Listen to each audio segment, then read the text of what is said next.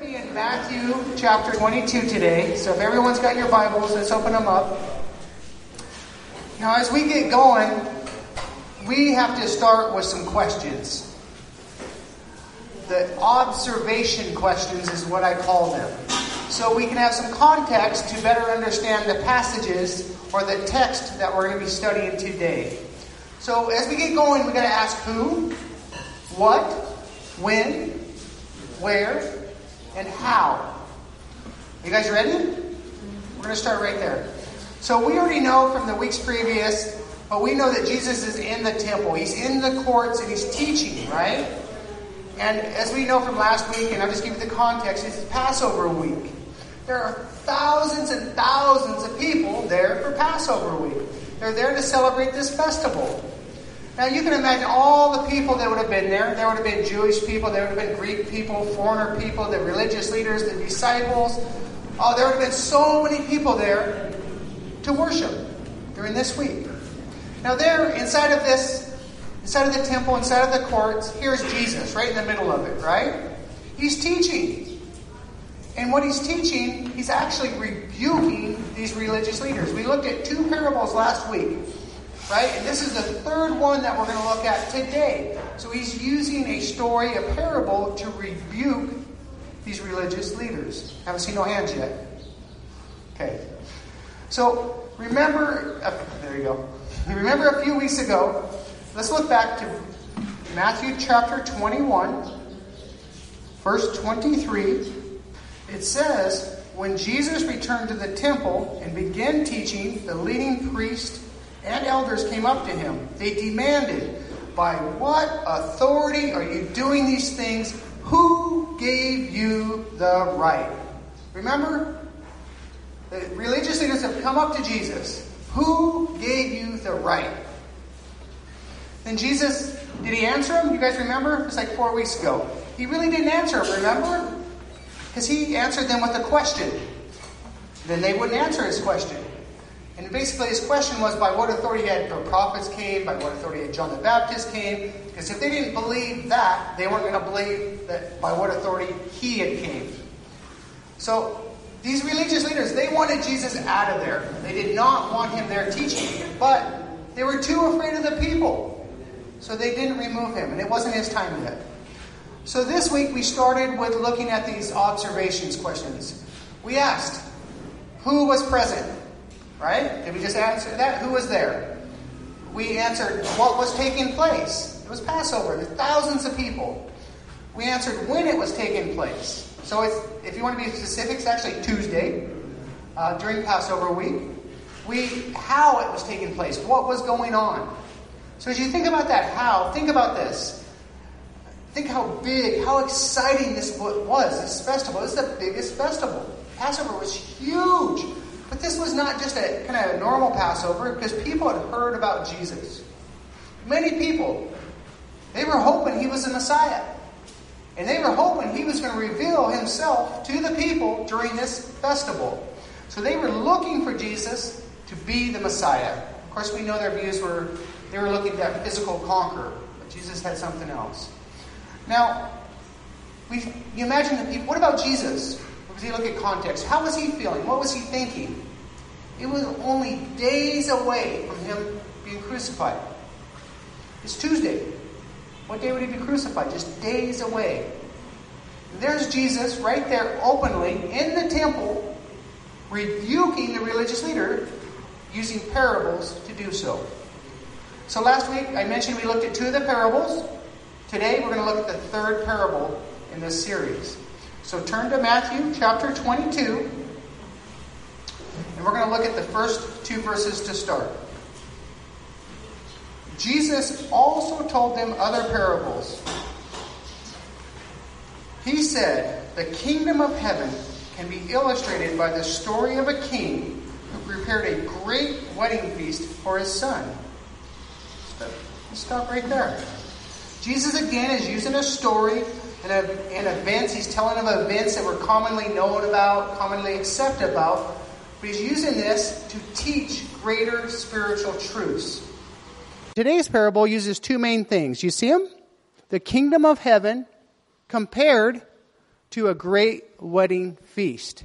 So as we look at this story, we need to have a clear understanding of what the kingdom of heaven is and what this great feast would be if we're going to understand this parable. So let's start with the kingdom of heaven. The kingdom of heaven is a real place, both spiritually, what you looking at? And physically. Spiritually speaking, the kingdom of heaven is God's rule over each of our hearts and lives. It's what we belong to when we have submitted, when we are born again, when we submit ourselves to God's authority. We are part spiritually of God's kingdom. Now, those that defy God and His authority and reject the gospel, then are not part of that kingdom of God. So each one of us, everyone here that has been born again, that claim Jesus Christ as your Lord and Savior, are part now, when you were saved, part of that kingdom, spiritually speaking. Now, physically speaking, this is also a real, literal place. Now, there's a time where the rule of Christ will be here. It's called the millennium period. Many of you maybe are familiar with it. It will come after the time of tribulation. And there will be a physical kingdom of God present. Now, it will take place after the tribulation. So once a person becomes a believer, they belong to the kingdom of God, both spiritually and physically in time. Now, the other part was the wedding feast. Let's look at that. It's a little kind of fun to look at. This is what he was comparing this kingdom of heaven to, right? Now, a wedding feast in Jewish society was very possibly one of the biggest events a person would experience as a Jewish person. I don't think it's that much untrue for a Myanmar person or many of us international or Western cultures even. Weddings are one of the biggest things in our lives, right? Let's take a minute and just look at a Jewish wedding and what that would look like, because that's what the comparison that Jesus is using. So in a Jewish wedding, we got to go back. The parents of the betrothed, or the engaged couple, if you want to use it, it's not really a completely accurate statement, but the betrothed, they would grow up, they would have a marriage contract, right? It was arranged marriages in this time. And so eventually the bride and groom would meet, perhaps when the first time when a contract was signed between the two families.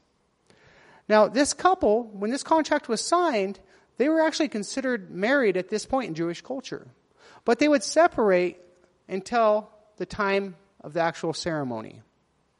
The bride would remain with her parents, and the groom would leave and go back to his home and start preparing for his bride. Now, this could take a while. This could have been years, possibly. Now, when everything was all ready, the home was ready, everything was ready, the groom would return to get his bride, and there would be a great ceremony and a great festival. Now, this marriage ceremony would take place, then a wedding banquet would follow, a great feast. Maybe not so uncommon to today, right? We have a big ceremony, and after we had the reception, we call it. So maybe not so uncommon. I don't know. So this wedding banquet was one of the most joyous occasions in Jewish culture. This was, I think, bigger than our culture, though, because sometimes this would last up to a week in the Jewish culture. So it's a big deal. I mean, the biggest event of one's life, surely. But this feast that Jesus is referring to isn't this, is it?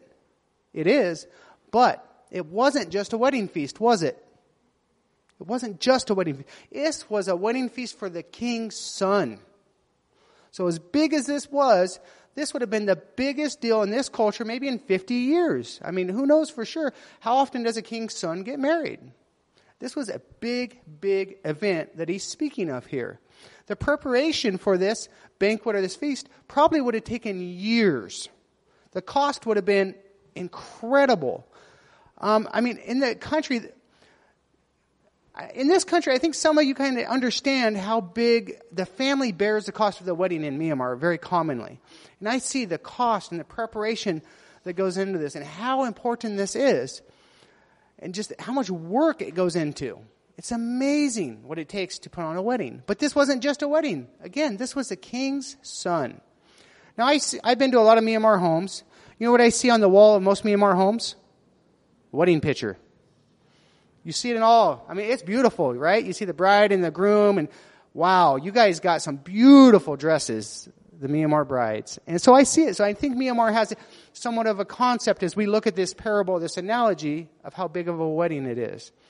Now we have a decent understanding, a slight understanding of what the kingdom of heaven is, physical and spiritual, but we also have an idea of what a Jewish wedding or banquet would look like. So let's continue in verse 3. When the banquet was ready, he sent his servants to notify those who were invited, but they all refused to come. The time has come. This huge wedding, after years of preparation, the table is set. The food is prepared. The entertainment is ready. The music is playing. The candles on the tables are burning. The king is standing ready to welcome the invited guests. Can you get this picture? Huge is probably bigger than any of us have ever seen. The servants have now gone out to get all the invited guests. Now, think about this. And as I thought about this, what if in this story we were one of the invited guests, right? We've been invited to weddings, right? Everyone here has been invited to a wedding. I tell you what, if I was invited to this wedding, a king's wedding, I mean, maybe in Myanmar it's the highest person's son's wedding. In Thailand they have a king. I would have been ready waiting. I'd have heard that dinner bell, I'd been running. This would have been exciting. I mean, extremely exciting. This would be the greatest feast that I had probably ever seen in my entire life, and I had been invited. I'd have been so excited. I'd been waiting for that guy to show up and say, let's go.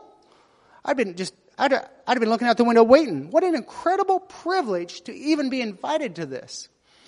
If I had received an invitation, I would have prepared beforehand to attend this event. There's a lot of preparation, right, to go to a wedding if you're an invited guest. How do each one of you, if you get invited to a wedding, a big wedding, this is the biggest wedding ever, fanciest wedding, how do you prepare to go to an event like this? If I'm a guy, first thing I got to do, I got to get a haircut, right? I mean, it's kind of normal, right? I would get a haircut 2 days beforehand. Maybe some of you are like, why would you do that? Why would you get a haircut 2 days beforehand? Because Gownsdan's looked at me before and asked me about it. Because when I get a haircut, Myanmar has the best barbers, by the way, but they get the straight razor and they shave like the back of your neck and around your ears. And I'm really white. So when they do that, it leaves a white outline all the way around my head. Gownsdan saw it one day. He said, what's wrong with you around your head? I was like, that's because I went to the barber and they shaved all my hair around there, and so it didn't get no sun for a while, so it's really white. So if I'm going somewhere really nice, I know that I should probably get a haircut like 2 or 3 days beforehand and then get out in the sun for a while. Otherwise, I look really weird because I got this white stripe around my head.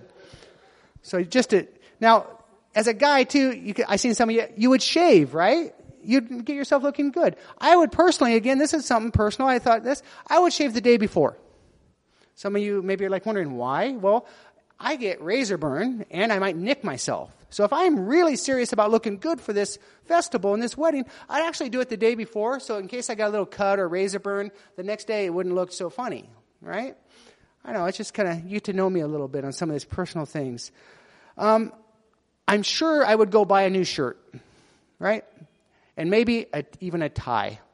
My slacks, I can probably get away with that, but I'd probably buy a nice new shirt and wear a tie. Now, if you're a girl, whole different situation, right? I'm sure you'd go out and purchase a new outfit for sure. And then I'm sure you'd go out to the beauty salon and get your hair done and get your nails done. In fact, my wife, she's traveling on Tuesday. So she went beforehand and went to the beauty shop and salon, or saloon, depends how you want to pronounce it here, how it's spelt. She gets her hair done because she's traveling, right? So she wants to be ready to go. So a girl would go and get herself all ready. Because this would have been such an honor to receive this invite, right? And I think that we, as being invited, we would show honor by being properly prepared for such an amazing event and an opportunity to attend it, right? All of us would. I mean, you would have been looking forward to this, and you had advance notice. You knew this event was coming. So you had time to prepare. Most events. Now, what did we see, though? What happened as we did read that verse? And look at that last part of that verse. What happened? But they all refused to come. That's not what I expected to read. Right? Why would they do this? Now remember, this is an illustration, a parable that Jesus is using to teach us. So remember that, because he's using this illustration to teach each one of us and rebuke the religious leaders, but he's going to teach us a little deeper spiritual truth. So let's look at the king's response in verse 4. So he sent other servants to tell them, the feast has been prepared, the bulls and the fattened cattle have been killed, and everything is ready. Come to the banquet. Amazing. The king sends more of his servants and informs the invited guests of how awesome this feast was. He gives detail about it to draw them in. I mean, you think about this. The messengers are going out to the homes of these invited guests. And they're telling them, right? They're telling them, in today's terms, maybe you would say it like this. There is the best imported beef from Japan. It has been prepared. It's been imported. It is ready. It has been smoking on the grill for the last 12 hours. It's sitting there ready for you. The meat is falling off the bone. There's platters of it lining the tables ready for you guys to come. What do you think, Daniel Gownson? You ready?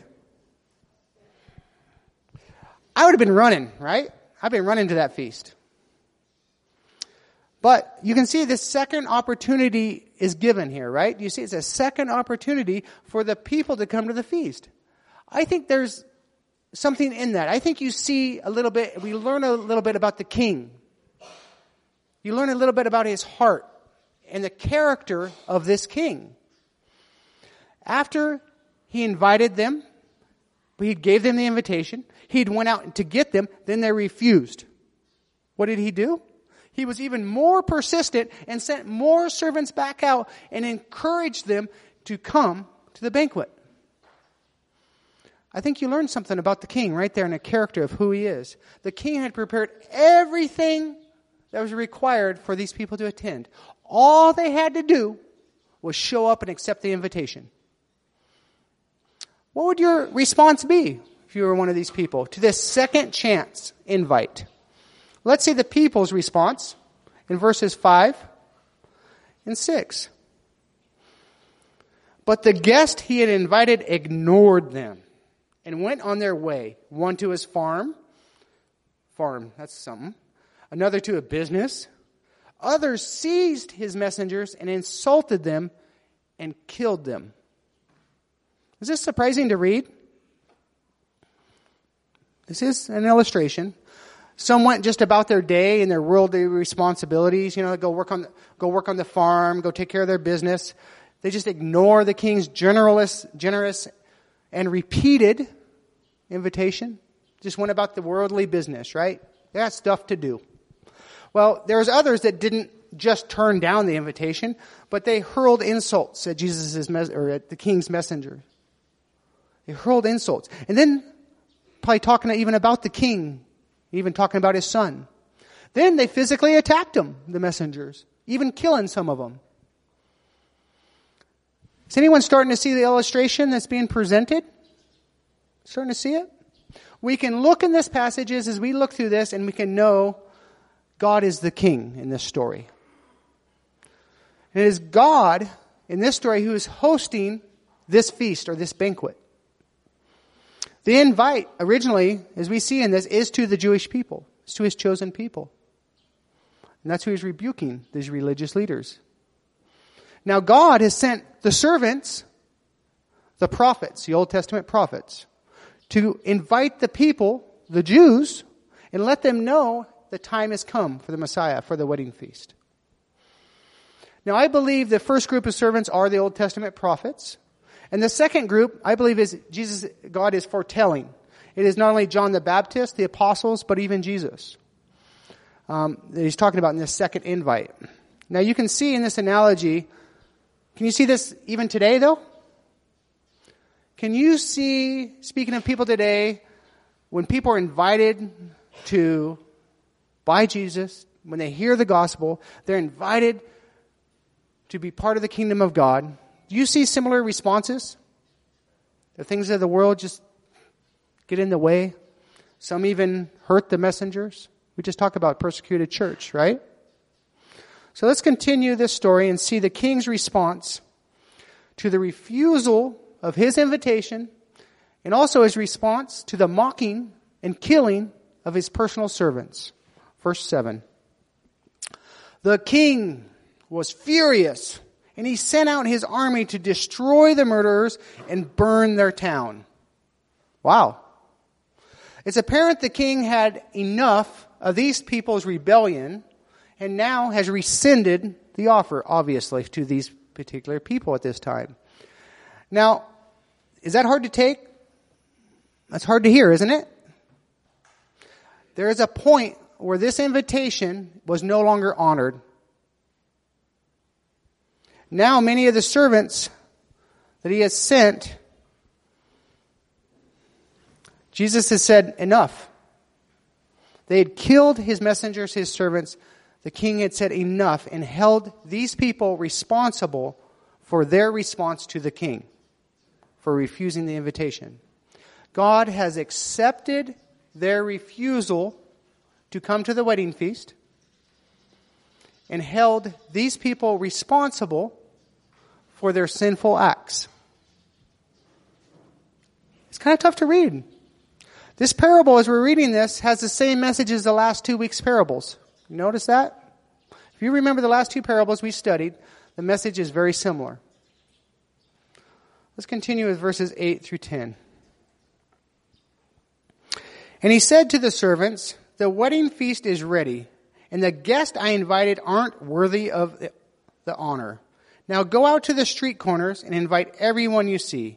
So the servants brought in everyone they could find, good, bad, alike, and the banquet hall was filled with guests. This feast was going to take place even if the people that the king originally invited weren't going to come. The king's table was going to be full. This banquet was still going to go on. Now this is the point in this parable that, guess what? This is good news for all of us, right? You guys see it? This is where we are invited to the feast. The good, the bad, and the ugly. Some of you got that. Clint Eastwood.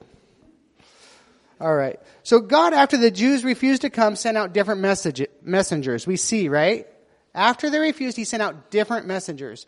Now these messengers now, I believe in this parable, this is the disciples, all the way up to us today, to invite others, to offer this invite to everyone, including everyone sitting here today.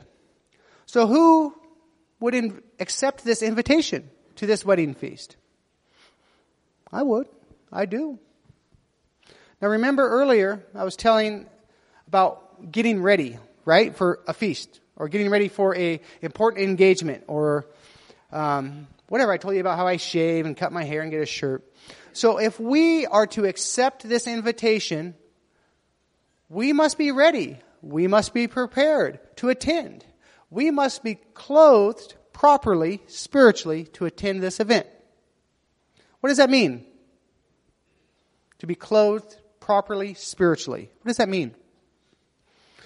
How do we know what to wear to such an event? How would you know? One way is you could ask, right? Ask the one that invited you. So a few months ago, I love picking on Gaunzan. I hope I have always open permission to do that. But Gaunzan came to me and Vicky and invited us to a graduation ceremony, along with Teacher Salvi. And I talked to Gaunzan about the event, and so I asked him, what kind of event is this? And he says, well, this is a big event. The Minister of Education is going to be there. This is a very important person. This is a very important VIP guest will be there.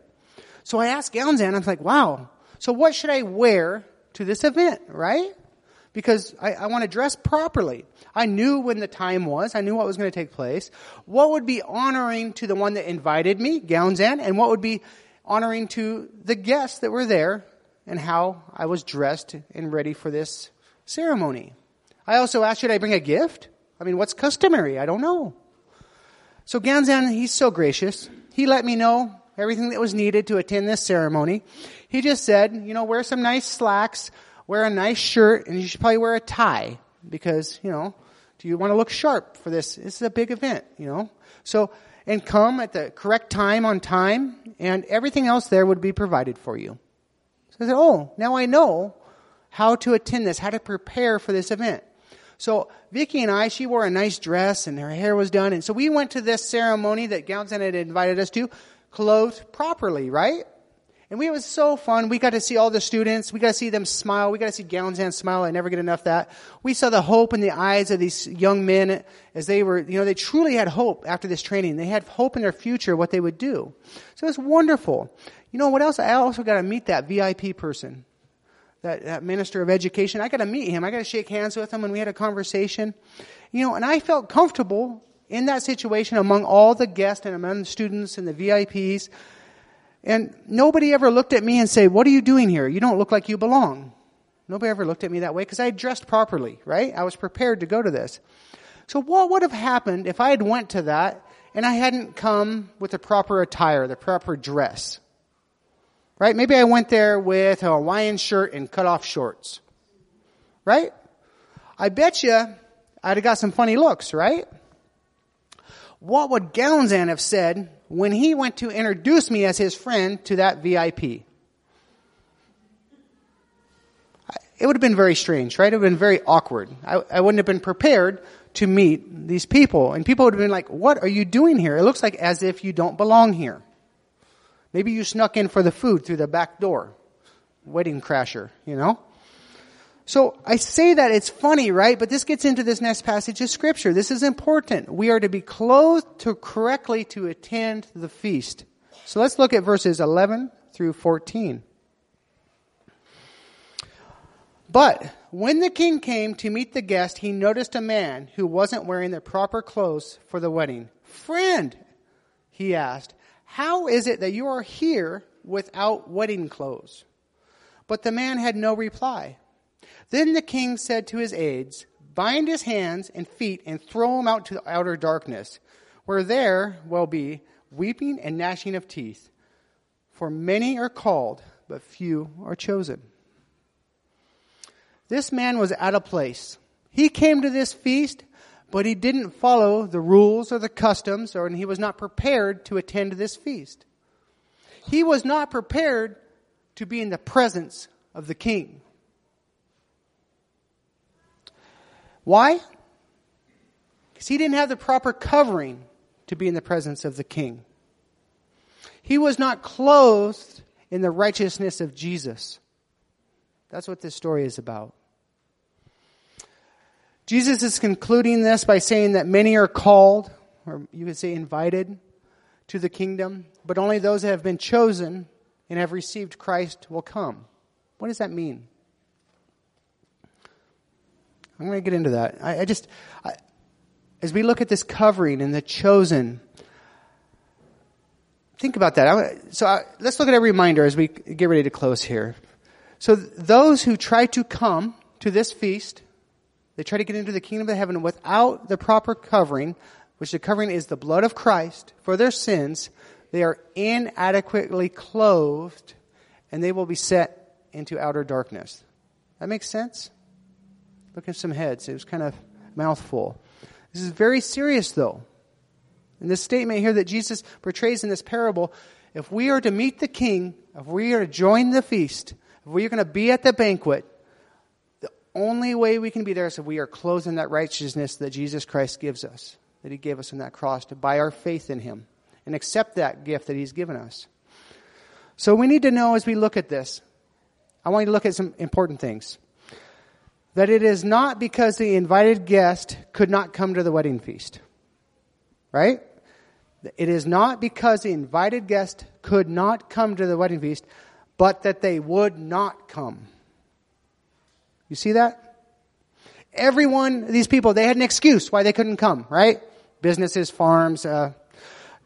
Those that were invited and refused, they refused because they thought the things of this world were more important. Now there were those also that were invited and refused, but then there was also some that also persecuted God's messengers. Now there were some that were invited and accepted, right? This guy, he showed up, right? This other guy in the end. But he didn't come prepared to meet the king. So we got three things here. This is tragic. This is sad, right? He actually accepted the invitation and came, but he wasn't prepared. because he hadn't accepted Jesus Christ. Now, this is pretty typical human nature, I think, to be offered the blessings of God and then refuse because of the temptations of this world come in the way. This is common for all of us. The things of the world get in the way of the blessings that God has for each one of us. It happens all the time. This wedding invitation has been extended, as we see in this story, to every person. Total strangers, good, bad, and ugly.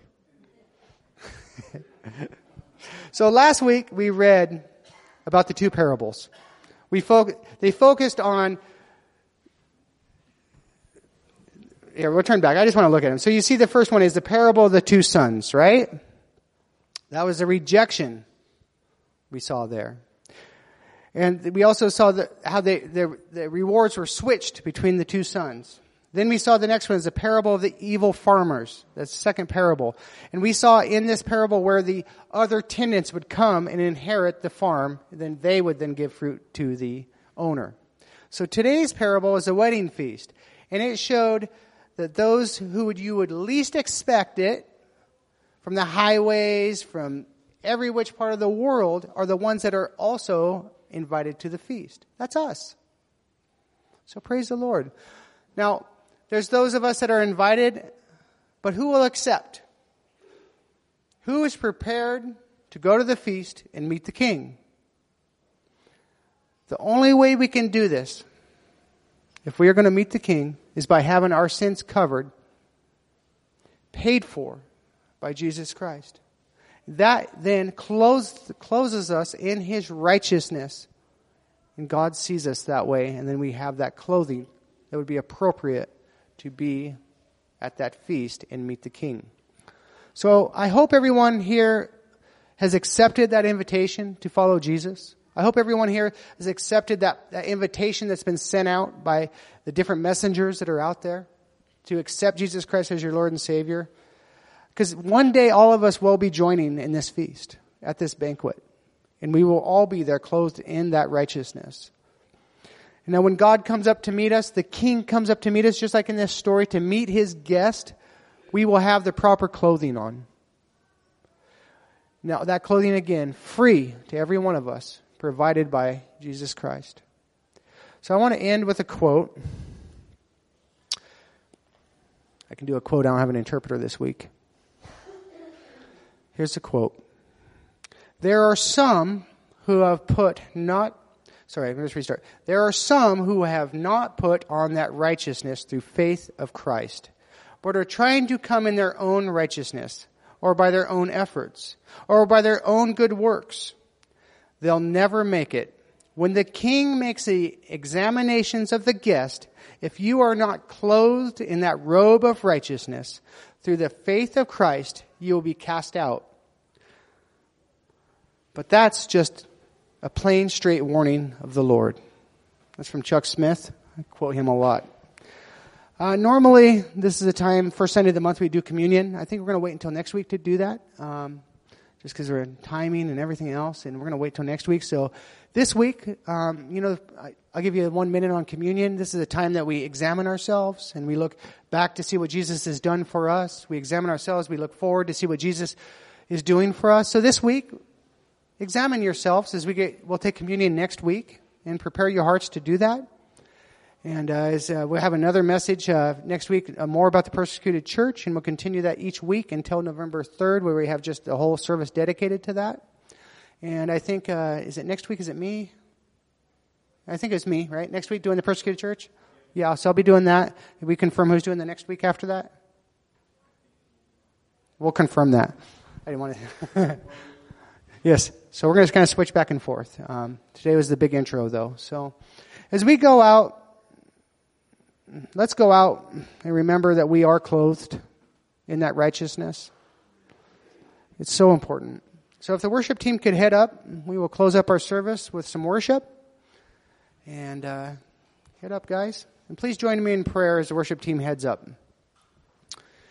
Heavenly Father, I just thank you for these three stories, these three parables you've given us, Lord, that we were able to study these last few weeks, Lord, as we see these different truths of who we are in you, Lord, and that we are invited to join in that feast, Lord, to dine at your table, Lord, and that you are our King, and you are there with open arms to invite us, Lord, because we are now part of that family, Lord. We are one of your children, Lord. We are not just invited guests. We're one of your children at the table, Lord. Just look at it that way, Lord. We are one of your children, Lord. And we're able to do this because of the righteousness, Lord, that we have received through our Lord Jesus Christ and the price that he has paid for each and every one of us, Lord, for our sins, Lord. As you have seen now, each one of us, Lord, through his eyes. So, Lord, we thank you for that, Lord. Lord, as we go out this week, Lord, just let us remember who we are in you, that we are your children, Lord, and there is a feast set forth for each one of us, Lord. And that we can go out with confidence and share with others, Lord, that same feast is available to anyone that would accept that covering of their sin from our Lord Jesus Christ. So, Lord, protect us, Lord, as we go out, as we know we're here in this country, Lord, that we do face persecution, Lord, and we know the laws that are out there in this own country, Lord. So just go out with your messengers here, with your missionaries, with your children, Lord, and protect everyone as they go out this week. Encourage them to share, Lord, about this wonderful banquet that is set for each one of us, Lord. Lord, we love you so much, Lord. When we thank you again for this amazing time of worship, and we thank you for this fellowship, but most of all, Lord, we thank you for your Son, Jesus Christ. In Jesus' name, amen.